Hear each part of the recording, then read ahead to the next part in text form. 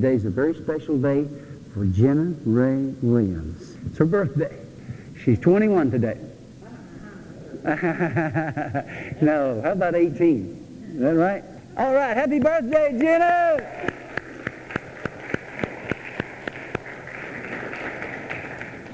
How many of you remember your 18th birthday? I don't. I don't remember my 18th birthday. I don't. I'm sorry. I can't remember. At that time in my life, everything was a blur. It was just moving so fast, I don't remember it.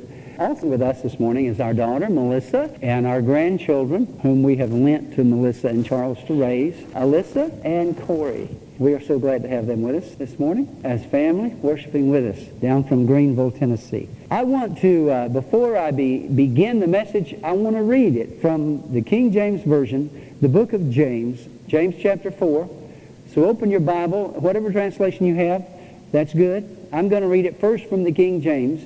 And as we go through it this morning, I'll be quoting from the Message translation, which puts it in the language that we speak or the vernacular that we use.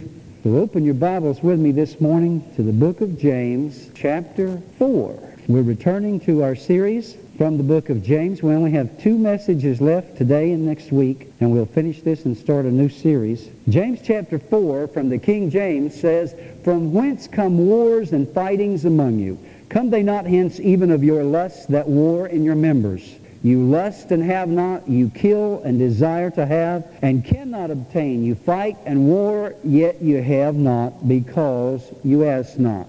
You ask and receive not, because you ask amiss, that you may consume it upon your lusts. You adulterers and adulteresses." That's pretty strong language, isn't it? Can we handle that, church? Okay. "Know ye not that the friendship of the world is enmity with God? Whosoever therefore will be a friend of the world is the enemy of God. Do you think that the Scripture saith in vain, the Spirit that dwelleth in us lusteth to envy? But he giveth more grace, wherefore he saith, God resisteth the proud, but giveth grace unto the humble. Submit yourselves therefore unto God. Resist the devil, and he will flee from you. Draw nigh to God, and he will draw nigh to you.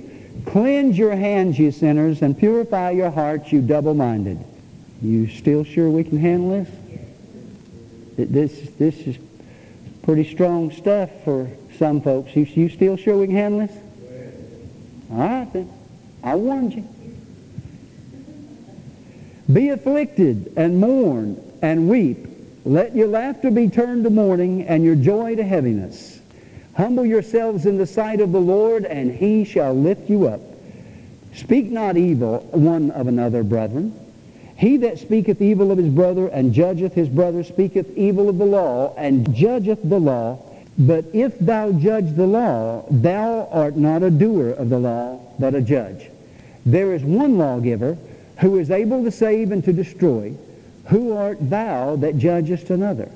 Go to now, ye that say, today or tomorrow we will go into such a city, and continue there for a year, and buy and sell and get gain.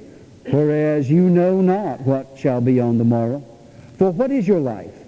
It is even a vapor that appeareth for a little time, and then vanisheth away. For that ye ought to say, if the Lord will, we shall live and do this or that. But now you rejoice in your boastings. All such rejoicing is evil. Therefore to him that knoweth to do good, and doeth it not, to him it is sin." Title of this message this morning, and we can go ahead and start the slides, is Get Serious with God. Get serious with God. As I studied this in various translations, and I liked the Message translation, and that was the subtitle they used for this chapter, Get Serious with God. And as I studied it, I found out that this is an in-your-face type message for Christians. I mean, it's going to really, really hit hard, church, as we go through it this morning. We may all have to repent and get saved all over again by the time we get through this chapter this morning. And if so, praise God. Amen? How many of you want a closer walk with Jesus? Amen. All right. How many of you know to walk close to Him, you got to be like Him? Amen? Get serious, really serious. It says in the Message translation in chapter 4, verse 10, get down on your knees before the Master. Whoa! It's the only way you'll get on your feet. I like that. That's why I put it up there. Stands to reason, don't it? It's good stuff.